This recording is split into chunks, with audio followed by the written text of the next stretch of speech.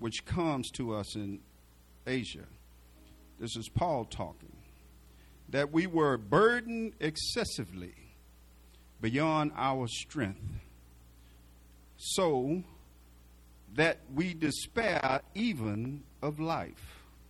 Indeed, we had the sentence of death within ourselves, so that we would not trust in ourselves, but in God, who raises the dead, who delivered us from so great a peril of death, and will deliver us again. He on whom we have set our hope, and he will yet deliver us. You also joining in helping us through your prayers, so that thanks may be given to many persons on our behalf for the favor bestowed on us through the prayers of many. May God bless the readers, the hearers, doers of his word. Let us pray. Lord our Father, we thank you for the day. We thank you for another opportunity to come before your people in order to expound on your word. Thank you, God, for this opportunity. Now we ask that the hearts of your people are receptive, and we pray, God, that you continue to bless them and keep them like only you can, God. We pray and thank you in Jesus' name. Amen. You may be seated.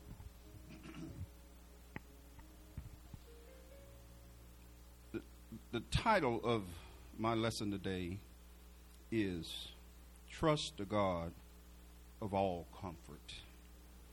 Some of us sometime, like Paul, we get dismayed, we get afflicted, we get stressed, we get unappreciated, we get bogged down in this life as a Christian, and God is telling us, wait on me. I'll give you what you need. If we just trust in the God of comfort, we will continue to walk this path, because this path is not easy. If you look at Paul, all the things he had to deal with because of the gospel of Jesus Christ. Some of you going to be burdened down because you're going to feel alone in this battle. You're going to feel sometimes that, is it worth it?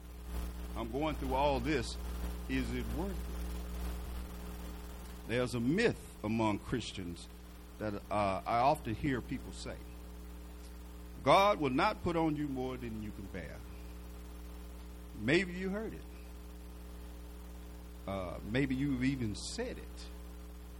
There are some of problems that Paul faced spreading the gospel.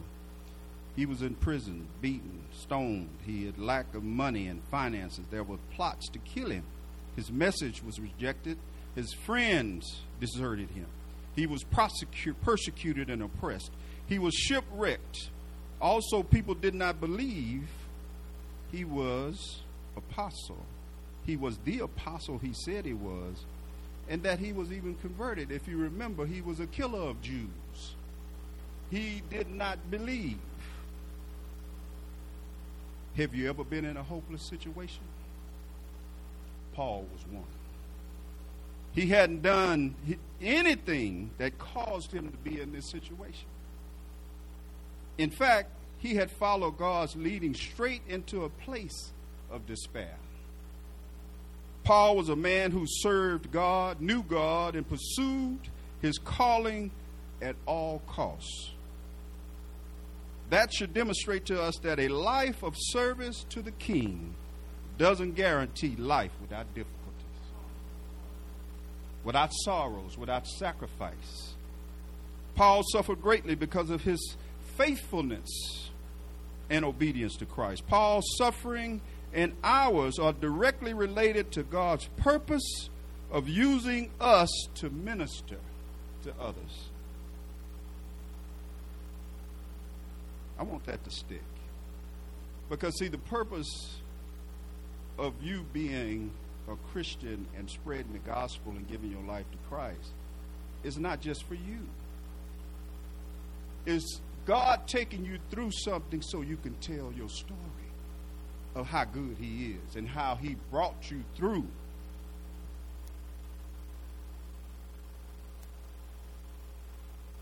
Personal brokenness allows us to be stripped of our self-sufficiency and moves us to a deeper level of trust in and dependence on an all-sufficient God.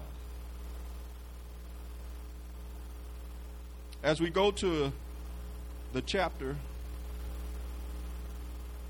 I'm going to start. This was really a blessing to me as I studied it. And I cannot pass up these particular verses before I get to verse 8. And it says, "Blessed be the God and the Father of the Lord Jesus Christ, the Father of the mercies and God of all comfort, who comforts us in our affliction, so that we will be able to comfort those who are in any affliction with the comfort with which we ourselves are comforted. For just as the suffering of Christ are ours in abundance, so also our comfort is abundant through Christ." This is simply saying that the more we serve Christ, the more we're going to suffer. You got to expect suffering. One of the afflictions is being alone. If you can't stand to be alone with just Jesus Christ alone, you're going to have some problems in this life. Being alone helps you to get closer to Christ. I talked about intimacy Friday night. It's a love relationship. And you have to spend time with him, and then before you know it, you enjoy this relationship. You're not scared of being alone. One of the problems we are scared of being alone because of our mind is so busy that if it shuts down and just don't think about anything, we get scared. But the idea is shut it down, allow God to fill that space. Even if it's just saying, "Help me, Jesus. I need you right now." There's power in that name. Help me, Jesus. I need you right now. You have to spend that time, that quality time with Jesus. In verse 6 it says, "But if we are afflicted, it is for your comfort and salvation." Because see, sometimes we are so busy doing what we have to do, God got to afflict us just to slow us down. He has to afflict us, maybe lose a job, maybe even create an atmosphere of divorce, lose a loved one. Because sometimes we can put these people in God's place as idols, and we have no time for God. So he's saying here that the comfort that you get is from the fact that I am with you, and the fact that the Holy Spirit is with you. That gives you all comfort. Not only that, the fact that you've been saved, you going to heaven, so you need to act like you saved. Some of us, it gets so good. Sometimes prosperity can hurt us. It gets so good that we hanging out with the folks we used to hang out with. We partying and we shuffling and we doing the things they doing instead of they doing what we supposed to be doing. We doing what they doing because we've got comfortable in our prosperity.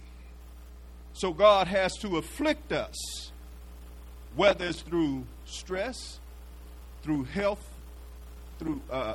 problems, through a job. God knows how to afflict you. He knows you personally. He knows what hurts.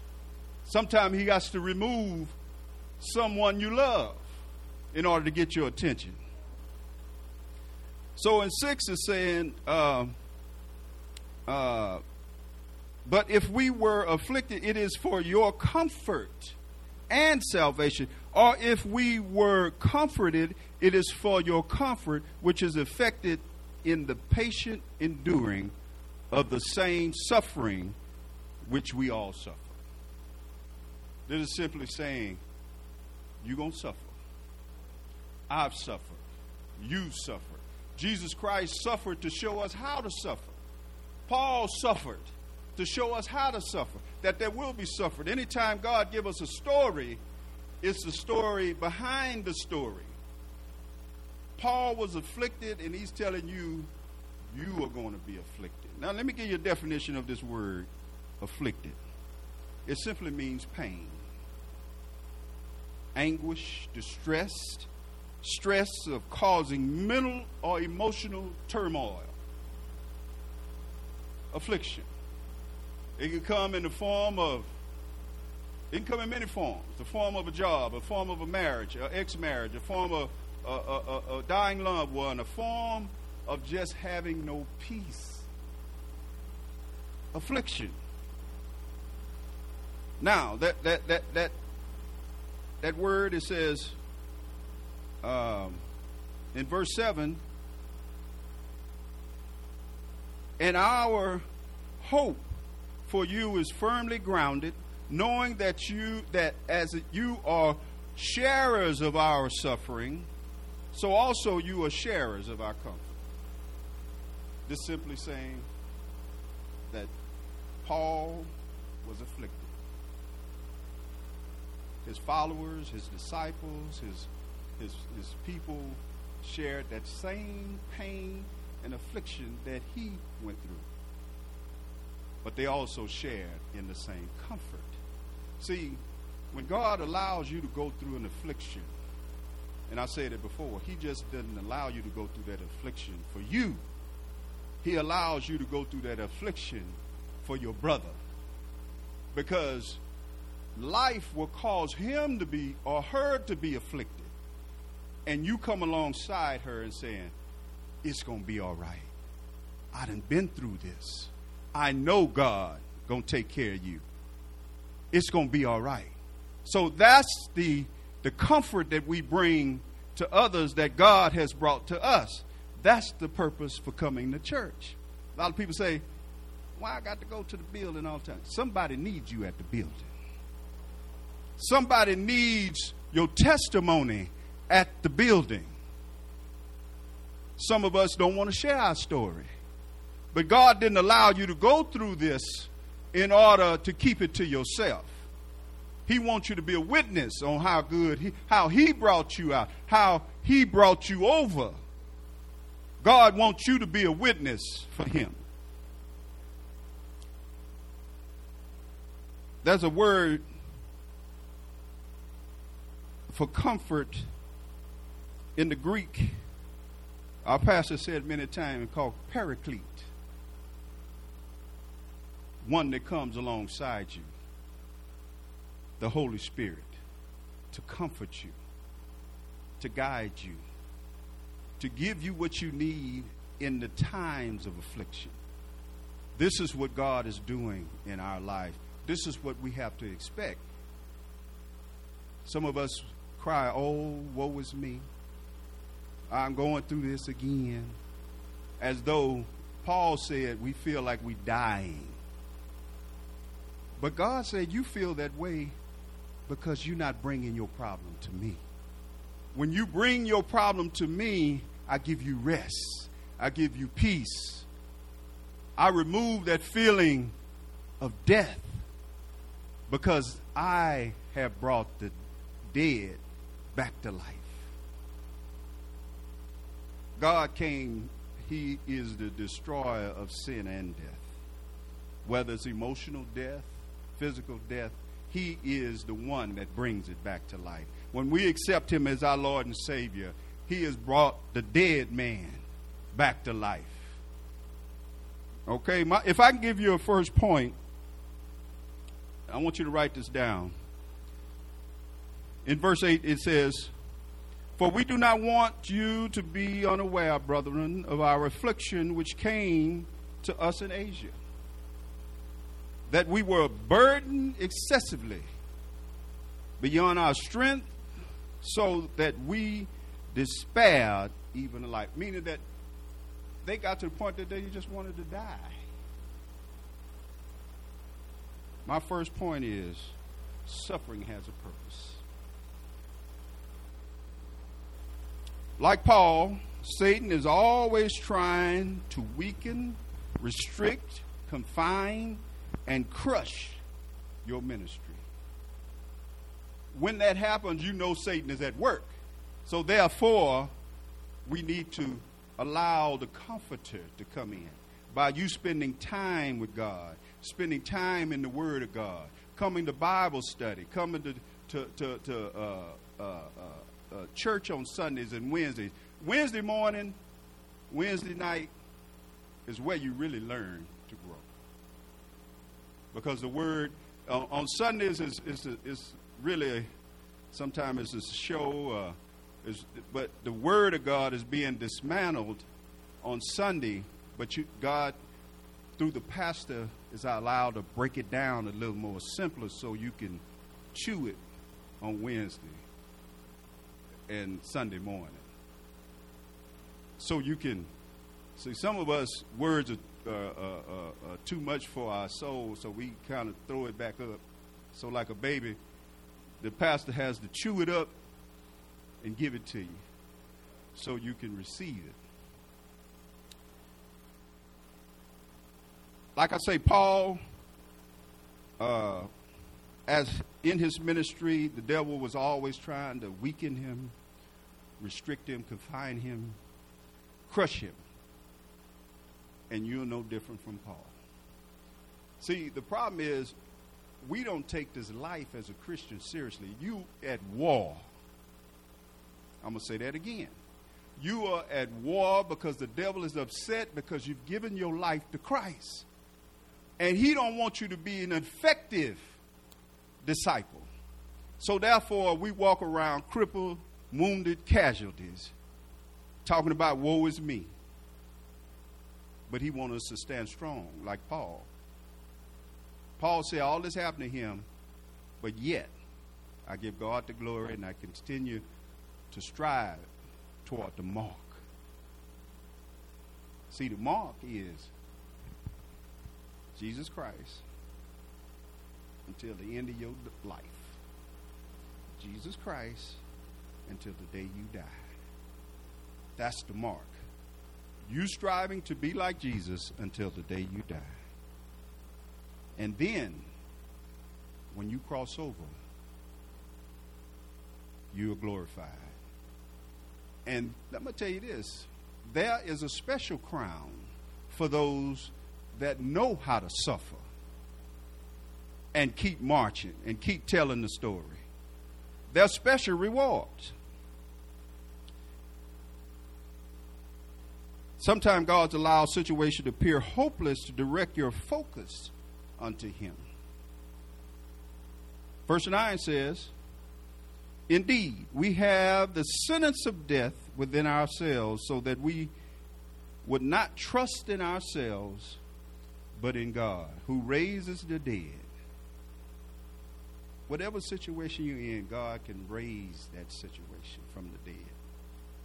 And it doesn't matter what it is. Sometimes we think we are afflicted with special affliction. But God is telling you there's nothing that he can't solve. He's with you. He's alongside you. He's with you when you think he's not. When you go to the club and you doing your thing, he's with you. When you go to the dope house and you buy your joint, he's with you. When you go to the club and you drinking up all them drinks because you afflicted, he's still with you. When you come off that hangover, he's going to say, I'm here. What do you need? We thinking we need a drink. We thinking we need a joint. We think we need an affair with anything. But the space that God is trying to fill is the Word of God. That space that he fills will give you comfort. That's what he's trying to do. He's trying to fill that space with the Word. So, if I can say this, alone and felt like he was dying, so you won't trust in yourself. That's the reason why he allows you to go through this suffering, to let you know you can't do this by yourself. You need me. I am your Lord. and Savior. I can save you from this situation. Just trust in me. So if you don't get anything out of that verse, understand that suffering has its purpose, and he wants you to depend on him. In verse 10, it says, who delivered us from so great a peril of death and will deliver us? He on whom we have set our hope and will yet deliver us. He will deliver you. He will deliver you. So if I can give you a second point, I would say trust God. Don't give your trust to your own understanding or a counselor or somebody else that don't believe in God. Wait on God. Trust in him. And while you're trusting in him, continue to read the word and understand the word, because him alongside you as a paraclete going to give you an understanding. All you have to do is get in the word, and he going to give you that understanding. Trust God. Trust simply means confident expectation. I believe you, God, regardless of my circumstance, regardless of what I'm going through. I trust you and I believe you. It's a surety, a sure thing.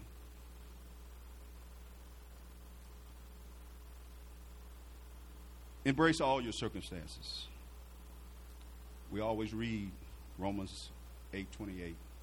For God uses all things.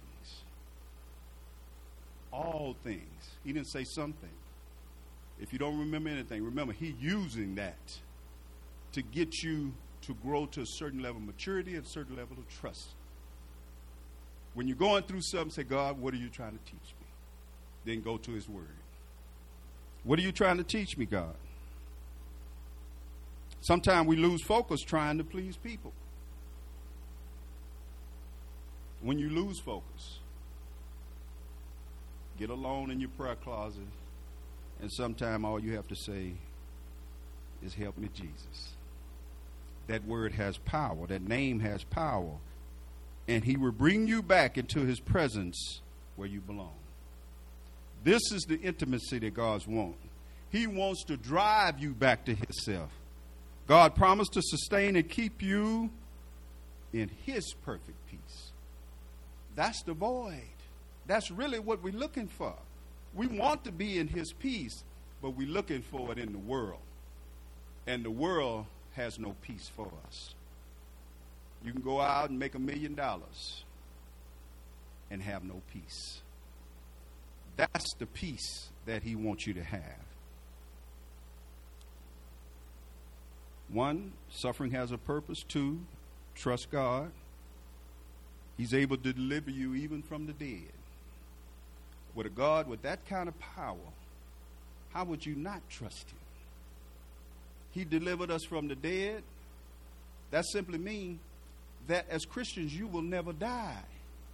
Your body will resolve and go back to the dust, but you, your soul, your spirit will live forever. That's a blessing. That's a promise from God. So as I go to verse 11, it says,